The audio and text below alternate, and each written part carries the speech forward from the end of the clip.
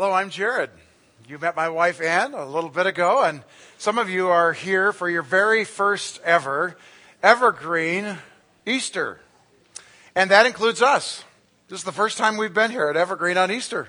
So our very first one. So if you're a guest with us today, we share the same seniority as you. Some way to treat a guest, huh? Inviting him to come and give the talk. We've been here getting to be a part of this great church for the last 9 months, and you've just been around some wonderful people. And for those of you that are guests today, we're especially thrilled to be able to celebrate Resurrection Sunday 2010 with you. In fact, today we want to take a look at what's new in Resurrection Sunday, and we want to look at 30 words out of what's called the Gospel of John in the Bible in the New Testament. Years later, after one of these 10 guys that we're in a room that we're reading about today had this experience, he recorded this memory of what he had encountered. And it was the what's new with Jesus and what's new with Resurrection Sunday, and what did he bring that was brand new and fresh. In fact, if you have your Bibles, you might like to turn to John chapter 20, verses 21 and 22. If you would like to look in a Bible and don't have one handy, there's one right under your chair and the chair in front of you in a rack there. And the words will also come up on the screen that you can take a look at as well. Imagine the scene now. 3 days before, Jesus has been arrested. He's gone through a bogus middle-of-the-night trial. The next day, he was killed in a capital punishment, the form of death by crucifixion on a Roman cross. He was buried in a tomb. Rumor was out that he had come back to life and that the tomb was empty. But his closest followers, 10 of the 12 of them, were huddled together in a locked room, wondering what was going on. And Jesus shows up, and he says these words that we read together to them. Again, Jesus said, "Peace be with you. As the Father has sent me, so I am sending you." And he breathed on them and said, "Receive the Holy Spirit." 3 fresh things that Jesus was dying to say to his closest followers that we call the apostles. And the first of those is fresh peace. Did you notice that Jesus needed to say, "Peace be to you," again? That's where we started the story. He had to repeat himself. If we go back a few verses, we discover that when he first showed up, his very first words were, "Peace be to you." Why is he stuttering here? Well, apparently it didn't take the first time around, right? And he had to repeat himself to get their attention. And if we understand the setting by taking fast reverse and race back 2,000 years ago nearly to that scene, we can appreciate how frightened they were. In fact, they were experiencing kind of a chronic state of anxiety and worry. I mean, after all, these grown men, some of them maybe as young as in their late teens, and some of them potentially as old as up into their 50s, had really left everything to follow Christ. They'd followed him, leaving temporarily families and homes, and some of them leaving permanently their professions and vocations, had ended up in the southern end of the nation around Jerusalem, and there their leader, Jesus, whom they had thrown in their entire life toward, believing that he was God's son, the promised Messiah, the Christ, and was going to bring in a whole new era of godliness and spirituality, went and got himself killed. And now, what are they going to do? And will those same people that were after Jesus and killed him come after them as well? You can appreciate that they would have some anxiety going, can't you? But in the middle of that state of a lack of tranquility, Jesus does something that scared spitless. That's probably what it was. They were scared. Chronic peak of anxiety. They had never seen this happen before. Jesus, who lived as God's son in perfect human form, they had seen him travel, they had touched him, they'd felt him, they'd seen him. In fact, in a moment, Jesus shows him the very fresh wounds of his being on a cross 3 days before, the spear injury in his side. He asks for food. He still demonstrates physiological characteristics of a normal human body. Except in his entrance. He did not bother to knock on the door and have them peek through to see who it was and undo the locks. He just materialized inside the room. I would be scared too. You know what it's like. You're a kid growing up. You have a friend or an older brother or sister who love to kind of scare you. They'd sneak around the corner and they would hide just out of sight, waiting for you to come around. You know how it worked? Come around. You did this to your younger brothers, didn't you? Come around the corner, and just before they get there, you jump out and go, boo! And you know what that feels like. There's a burst of adrenaline. It courses through our bodies, and there's this energy. It doesn't know what to do, and there's this primal fight or flight response, and our thoughts are, am I in fear? And then those thoughts resolve into, oh, I'm safe, but I'm sure mad at you. And the emotions go from fright to maybe relief or maybe anger, and we know what it's like. And that was the state that Jesus found these 10 men in after he materialized in front of them. And I guess he said, peace be to you. And I'm not surprised it didn't take. And again he said, peace be to you. But what was so profound was that Jesus now, as the resurrected Lord, was able to say, peace be to you in a whole new way. You see, Jesus didn't just come to them to resolve their mental worry. He could have just hung out with them and given that some time and said comforting words to them. He didn't just come to have the adrenaline drain out. Just hanging out with them could have done that. He didn't just come to help their emotions go from anxiety to tranquility. I mean, you can do those things by hanging out with a good friend or practicing some of the better practices of meditation. You can reduce your heart rate, change your physiology. But Jesus, when he came and said, peace to you, was actually saying to them, I, as your resurrected Lord, can fundamentally change the underlying circumstances out of which anxiety and worry and a lack of peace is being generated in your life. I can change your world. And nothing would have demonstrated that more clearly than Jesus changing their world by showing up as the resurrected Lord without announcement and materializing in front of them.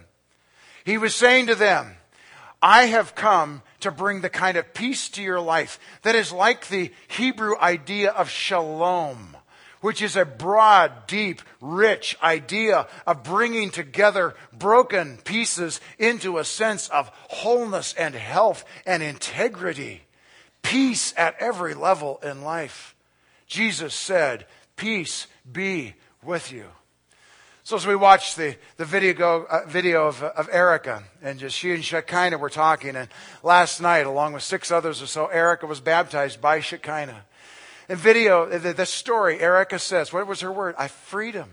I just felt free. I just let go of so much stuff that I had been carrying. Erica heard Jesus after an evening of texting with Shekinah. Finally, Jesus broke through by his Spirit, and Erica heard him saying to her, peace, peace to you. And as she transferred her confession of sin for the forgiveness of Jesus, she said, I just felt free. My question for you is, where is it in your life today that you need Jesus' fresh peace? Maybe it's in a relationship, within your marriage, or with friends, or with roommates, or with coworkers, or with kids, or with parents. Or maybe the relationship with peace for you is with money and with work and the need for that. Or maybe the sense of peace for you is in your body physically. You fill in the blank. Jesus was dying to say these words to you. Peace be to you. The second thing that Jesus died and rose to say is that he brought new purpose. Did you notice the 10-word commission right in the middle? As the Father has sent me, so I am sending you. Now, to these guys who were quite confused, they were in a major life transition. We've all been in those, haven't we? They're rather confusing times. We've let go of what's happened in the past. We're moving toward something of the future, but we're not real certain about it. And a time of transition often is a time of uncertainty and confusion and a time with mixed emotion. These guys were certainly in a time of transition. Things were changing in their world. And Jesus came with a sense of purpose for them and certainty. Just as the Father sent me, and I'm extending and paraphrasing a bit. Just as the Father sent Jesus into the world to bring the message of forgiveness and salvation and redemption and wholeness so that he could usher in his kingdom and Individuals' lives would be transformed in a way that would influence their families and communities and world to bring what's wrong into God's rightness. Jesus is saying, I'm sending you with the same commission. Now, on one hand, that must have sounded pretty cool. I mean, that is a noble commission. Basically, he was saying to them, I'm going to send you out, and you are going to be a small group that influences radical change. And it is going to affect the world in its political and its social and its religious institutions as it affects individuals' lives spiritually. A grand commission. Great purpose. But the other side of that probably wasn't so exciting. Hey, they had done the math. It had only been 3 days. You know what happened when Jesus got sent and where it got him, right? Got him killed. It's kind of a mixed bag. In fact, for anyone who thinks that Jesus came to be soft and cuddly, you're missing this part of the Lord Jesus, the lion that we sang about today. Oh, Jesus came to bring peace, but not necessarily a life that was not filled with a lot of excitement. When he said, as the Father sent me, so I am sending you, he was speaking to guys in a locked room in the most secure, certain, known, defined environment that they could create. And he says, guys, outside that locked door is uncertainty, but that's where I'm sending you. And I am going with you. And later he said, and I'll go with you to the ends of the earth. So where is it in your life today that you're looking for a new sense of purpose? It was a great intervention in our life just a couple of months ago when Katie Ann was born. And Ann and I, some of you know, are now proudly have joined the generation of grandparents. And just moments after Katie was born up in Everett, Washington, and she's small enough to be held in the palm of my hand, which is relatively large, and I'm holding this wonderful little bundle. There she is. Yes, it's just tiny little precious thing. By the way, Katie Ann is not a regular human being. They'll probably need a whole new species kind of a name for her. She's just equal to nothing that currently exists. And I'm holding this precious first grandchild. What came to mind for me was a Hebrew poem. We call it Psalm 139, where a guy named David was exclaiming about God's majesty and how he had created us and him in that case. And I'm holding Katie Ann and I'm thinking of these words. I'll read them to you. Oh yes, God, you shaped me first inside out, and then you formed me in my mother's womb. You know me inside and out. You know every bone in my body. You know exactly how I was made, bit by bit, how I was sculpted from nothing into something. And like an open book, you watched me grow from conception to birth. And all the stages of my life were spread out before you, all the days, all prepared before I'd ever lived, even one day. And that psalm came to mind as I'm holding Katie, and my first grandpa prayer over her was, oh Lord, may Katie Ann experience your plans and purposes for her life. May she be the child and the girl and the woman of your plans and dreams. May her life be one that follows you and fulfills the purpose and destiny that you have for her. That was Grandpa's prayer. But you might say, I'm older than Katie Ann, so I've gone my own way. And what does it mean for someone later in life to come into this relationship with God and engage with a sense of purpose or meaning? Have I so confused things? Have I missed my opportunity? Not at all. We know that because of a guy named Nicodemus. In our culture, we would call him Nick. He was well educated. He was a man of means and social position and influence. He was a little embarrassed to hang out with Jesus. There was a lot of losses associated with that. And so he came secretly at night. And they had a one-on-one conversation. Nicodemus said, how is it that I can experience eternal life? The great ultimate question that all of us ask in one way or another. And Jesus said, well, Nicodemus, it works like this. You must be born again. And Nicodemus, he reacts as we would. He says, I'm too old. I mean, I'm an adult man. I cannot be born physically again. Jesus said, no, you're misunderstanding. And now I paraphrase. Nicodemus, it works like this. When you come to a relationship with God, it is as though your life is starting in a fresh way. Your physical person and personality don't have a new beginning. That started at conception and birth. But your life takes on a freshness and a newness of purpose and meaning and possibility to live out those plans of God and destiny in your life from this day forward. And as far as we know, Nicodemus entered in to that relationship. And so the question for you today is, where is it in your life that you need a fresh sense of God's purpose and destiny and meaning for you? Which brings us to the third thing that Jesus died and rose to bring to us in a fresh way, and that is his new power. Do you notice there in the last sentence that we read that Jesus commissioned them and then he breathed on them? I mean, just imagine it. He compressed air in his lungs and he just breathed on them. He just went, whew. I imagine kind of a good whew. And then he said something to them. Receive the Holy Spirit. Now, until Jesus died, was buried, and came back to life and resurrection life, he was not able to bring this message to them or this message to us. And why did Jesus breathe on them? Is that kind of an odd thing to do? I mean, I watched you coming in today, and I did not see one person come up to either someone as a new friend or someone you've known a long time and just breathe on them first. Just kind of go, whew. That's beyond creepy, isn't it? That's just not right. But Jesus was doing something just as powerful as materializing in front of them to demonstrate that there was a power associated with the resurrection that they had not seen before. Jesus used this metaphor of wind or breath. In fact, it's related linguistically in the Greek language, pneuma, or pneumatic is a word that we use in English to describe what happens when air is compressed and channeled and then released, and there is a tremendous pneumatic power that happens from that air. Jesus breathed on them, associating the Holy Spirit with wind.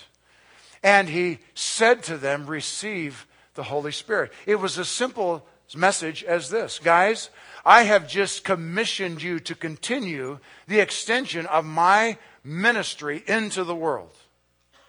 And you don't have a clue about how to do it, and you utterly lack the ability to do it, but I'm going to give you the gift of the Holy Spirit, and the combination of you loving people and the Holy Spirit's power is going to get this job done. My question for you is, where is it today in your life that you are freshly inviting the fresh new power of God's Spirit? Just an illustration, an example of something that's happening here in this community of faith at Evergreen. You know, I think it was about 3 years ago that there was the vision to provide an after-school program for some of the students, and especially kids in junior high. And that's grown into something that's just absolutely beautiful. One of the most exciting times of the week around here for me is Wednesday afternoon when literally it's now well over 100 kids come. It's on its way to 200 by the end of the school year. And come over after school and hang out here for 5 or 5.5 hours. And the first thing that they do is to just get to play and skateboard and video games. And just some do homework, just all kinds of fun stuff going on, snacks, just love. It was 3 out of 136 last weekend. It was just a beautiful thing down here.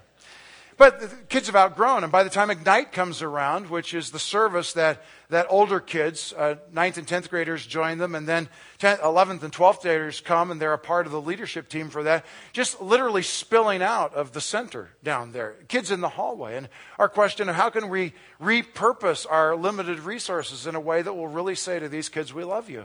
It was just so fun last Wednesday because we relaunched after spring break and just decided to use all the workforce here and money here and the whole facility to say to these kids, we love you.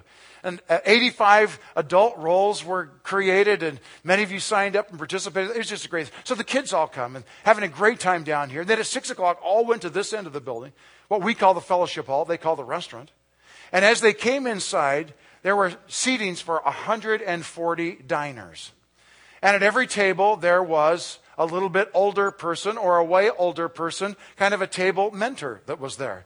And it was beautifully set. I mean, tablecloths, well, they weren't cloth, they were plastic, but table plastic coverings and settings, and the kitchen crew had put together a wonderful 3-course dinner, and then another crew of servers that were bringing it out and serving it family style, and people who'd set it up, people that took it. And after the kids got done with a wonderful meal, lined up in the hallway here and came into this room, which now was completely repurposed for student service, with pipe and drape walls and lights and candles and staging and chairs reconfigured. The prayer team had come an hour before, had prayed through this room, and then they stayed and they prayed during that hour and a half service. Just a wonderful, beautiful thing. In fact, one of the people in the prayer team took me aside and says, "Is this being videotaped?" And I said, "No, but would you like for it to be?" And he said, "Yes." And I said, "Why?" And he said, "Because everyone needs to see this. Everyone needs to see it." Now, I want to tell you a story that's very much about this new power thing. So last night, and she was seated right here, right where you are, sir, right there, a mom. And Ann and I had met her about 2 months ago. Her son, 13, tall, handsome guy, beautiful long hair. I mean, many of us would love to have that hair. Beautiful, just a handsome, fun guy, just a neat junior high kid. He's been coming over. And so mom came and introduced herself. She's a delightful person. And she said, "I've been watching the life changes in my son this year. And I know that it's associated with him coming over here on Wednesdays after school. And I've decided to try to reconnect with my faith in God too. And so I'm going to start hanging out to see what he's experiencing." And so she began to re-explore some of her, the good elements and positive elements for her of her Roman Catholic faith as a little child. And she began reconnecting with God and Jesus and the Holy Spirit. And she began hanging out with some. And last night, her son was one of the people who was baptized in water. And mom was right here. And when he came out of the water, all dripping wet, he went over. This is a junior high kid. Comes over and hugs and kisses his mom. And later at the end of the service, as in just a moment, we'll have the opportunity here.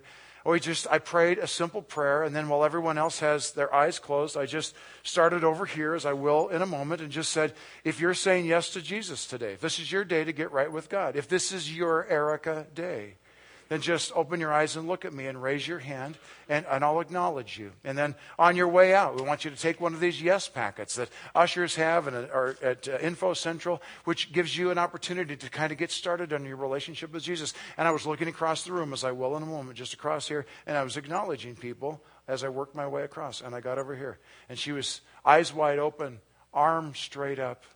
This is her day to say yes to Jesus. Now, why do I tell the story? Because only God can transform a human heart. That's God's work. Without His Spirit, we just cannot get there. We can be commissioned to love in Jesus' name and accept part of our assignment to love kids, both children and students. But we can't work life change in the hearts of men and women and kids. But Jesus can. And today He says to us, peace be with you.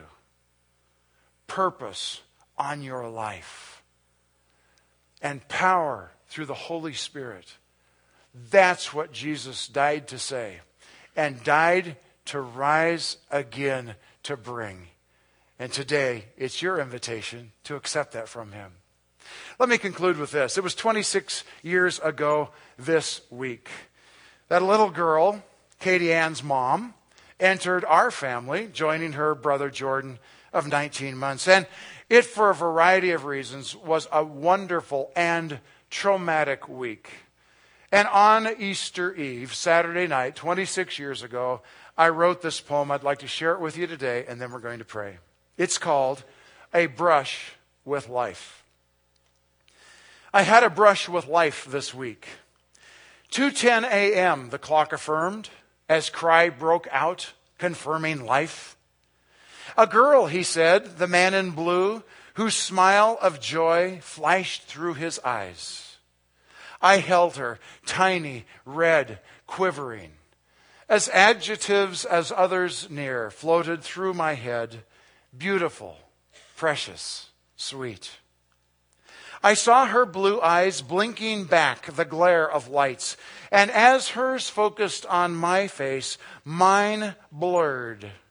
A glaze of tears, for life is more than words can say. I cried because of life. I had a brush with death this week. He's 19 months of bounding energy, the little man in my life. The day before, I bought a treat. A little sucker, just his size, to say, I love you, special guy. The time was right, our dinner done, the sucker given to a beaming face that I think said, that makes me happy, thank you, Daddy. The minutes passed. Then, conversation with guests sharply punctuated with a gasp for air that would not pass because the swallowed candy stuck and stopped the breath. Quick blows to his back in vain attempt. Arrow prayer shot to Jesus for his help. Frantic trip to fire hall. I bounded steps with every call. Paramedics, help us. Their quick response, and soon I held a sobbing little boy. No words can tell my joy. And later, after emergency room exam, the little boy ran, his eyes bright with energy, oblivious to his life-threatening emergency. And my eyes blurred. The tears not now from fear or fright, but joy. I cried because of life. I had a brush with eternity this week. As I held life dearly in a tiny bundle and a squirming toddler, I recalled that God so loved, He gave. Not time or money or just concern, but gave His Son. His Son? His only Son? What for? To die. To die. But why? So life that starts might be sustained, not only in this time and space, but always for eternity. A loving family to be, to rule and reign. That's destiny that Jesus died to save for me. And rose to life to lead the way to Father and home, where brushes with death will be history, and brushes with life, full-blown eternity. No wonder heaven is filled for joy when one returns for life. Let's pray. Father God, thank you for loving us. And Jesus, thank you for coming as God's Son to earth to die for us. And thank you, Holy Spirit, for your power that brought Jesus back from the dead. And oh, thank you, Lord, for being alive today and bringing your peace and your purpose and your power through forgiveness in your name. And today we simply open hands and hearts and reach out like anyone would to graciously receive a gift extended. And we say, thank you, I receive you. This is a prayer that some of us are praying in our hearts. I know that I've sinned. I know that I'm distant from you. I need your forgiveness. I receive forgiveness from you, Jesus. I need purpose and meaning in my life. Your plans for me, not my own. I receive your destiny. And I receive the gift of your Holy Spirit. I can't live your life without your power. I receive you in fresh fullness of your life today. I receive you today, God, in Jesus' name. And as I promised, with others still having their eyes closed, I'm opening mine because I want to connect with those of you like Erica that are saying, this is my day. She fell to her knees. Today, what I'm going to ask you to do is just open your eyes and look at me. Lift your hand so I can see you, and let me acknowledge your decision to say yes for Jesus. I'm off to your right. Open eyes and hands lifted. I'll interpret as that. I don't see as well as I'd like, so make sure that with your hand, kind of wave at me if I miss you. I see you. That's why your eyes are open. I see you. God bless you. Both of you. Best Resurrection Sunday of your life. I see eyes back here. That's why your hands. Okay, thank you. Best decision of your life. I see a hand here. I'm coming over to the center section just to your right, and I see you. God bless you. Yes, best decision of your life. The Bible says that if we confess our sins, that He is faithful and just to forgive you your sins and cleanse you from all unrighteousness. God bless you. Any other hands in this section or in the back? I'm moving now to the center to your left, and I see you. Yes, hands up, strong, high, and proud. God bless you. As a family, the best Easter of your life in deciding together that you're going to live your lives for Jesus. In Jesus' name, welcome to his family. Looking across for others with your hands raised here. Now I'm moving to the section on your left. Looking quickly across it now. Don't let me miss you. Looking for eyes and a hand that waves at me. And now immediately to your left. Today, Lord, we say thank you for new brothers and sisters in Christ. And may this week be filled, Lord, with your peace and your purpose and your power. In Jesus' name, amen. Yeah, welcome. So, what a great Easter. I text our kids, 2 by marriage and 2 by biology. And this weekend I sent them a text which was like, I'm crazy proud of you. I love you. So glad you're following the risen one in your life, Dad. You know, that kind of a thing. But for 6 months, I texted my son-in-law, and he never responded. Never. Not once. And I thought, well, tough. He's still going to get texts from me. And, he's a cop. He's a macho guy. Maybe he doesn't have to text his father-in-law. I don't care. I was here first. So I'm just texting him away. He's getting texts from me. 6 months later, I get a response. Very cool. It shows up from Raleigh. Me, finally came through. What does the boy have to say? This was the text. I have no idea who you are. But you sound like a really nice guy, and I've enjoyed all of your texts. Sounds like you're someone's father-in-law, and if I ever need one of those, I want one like you.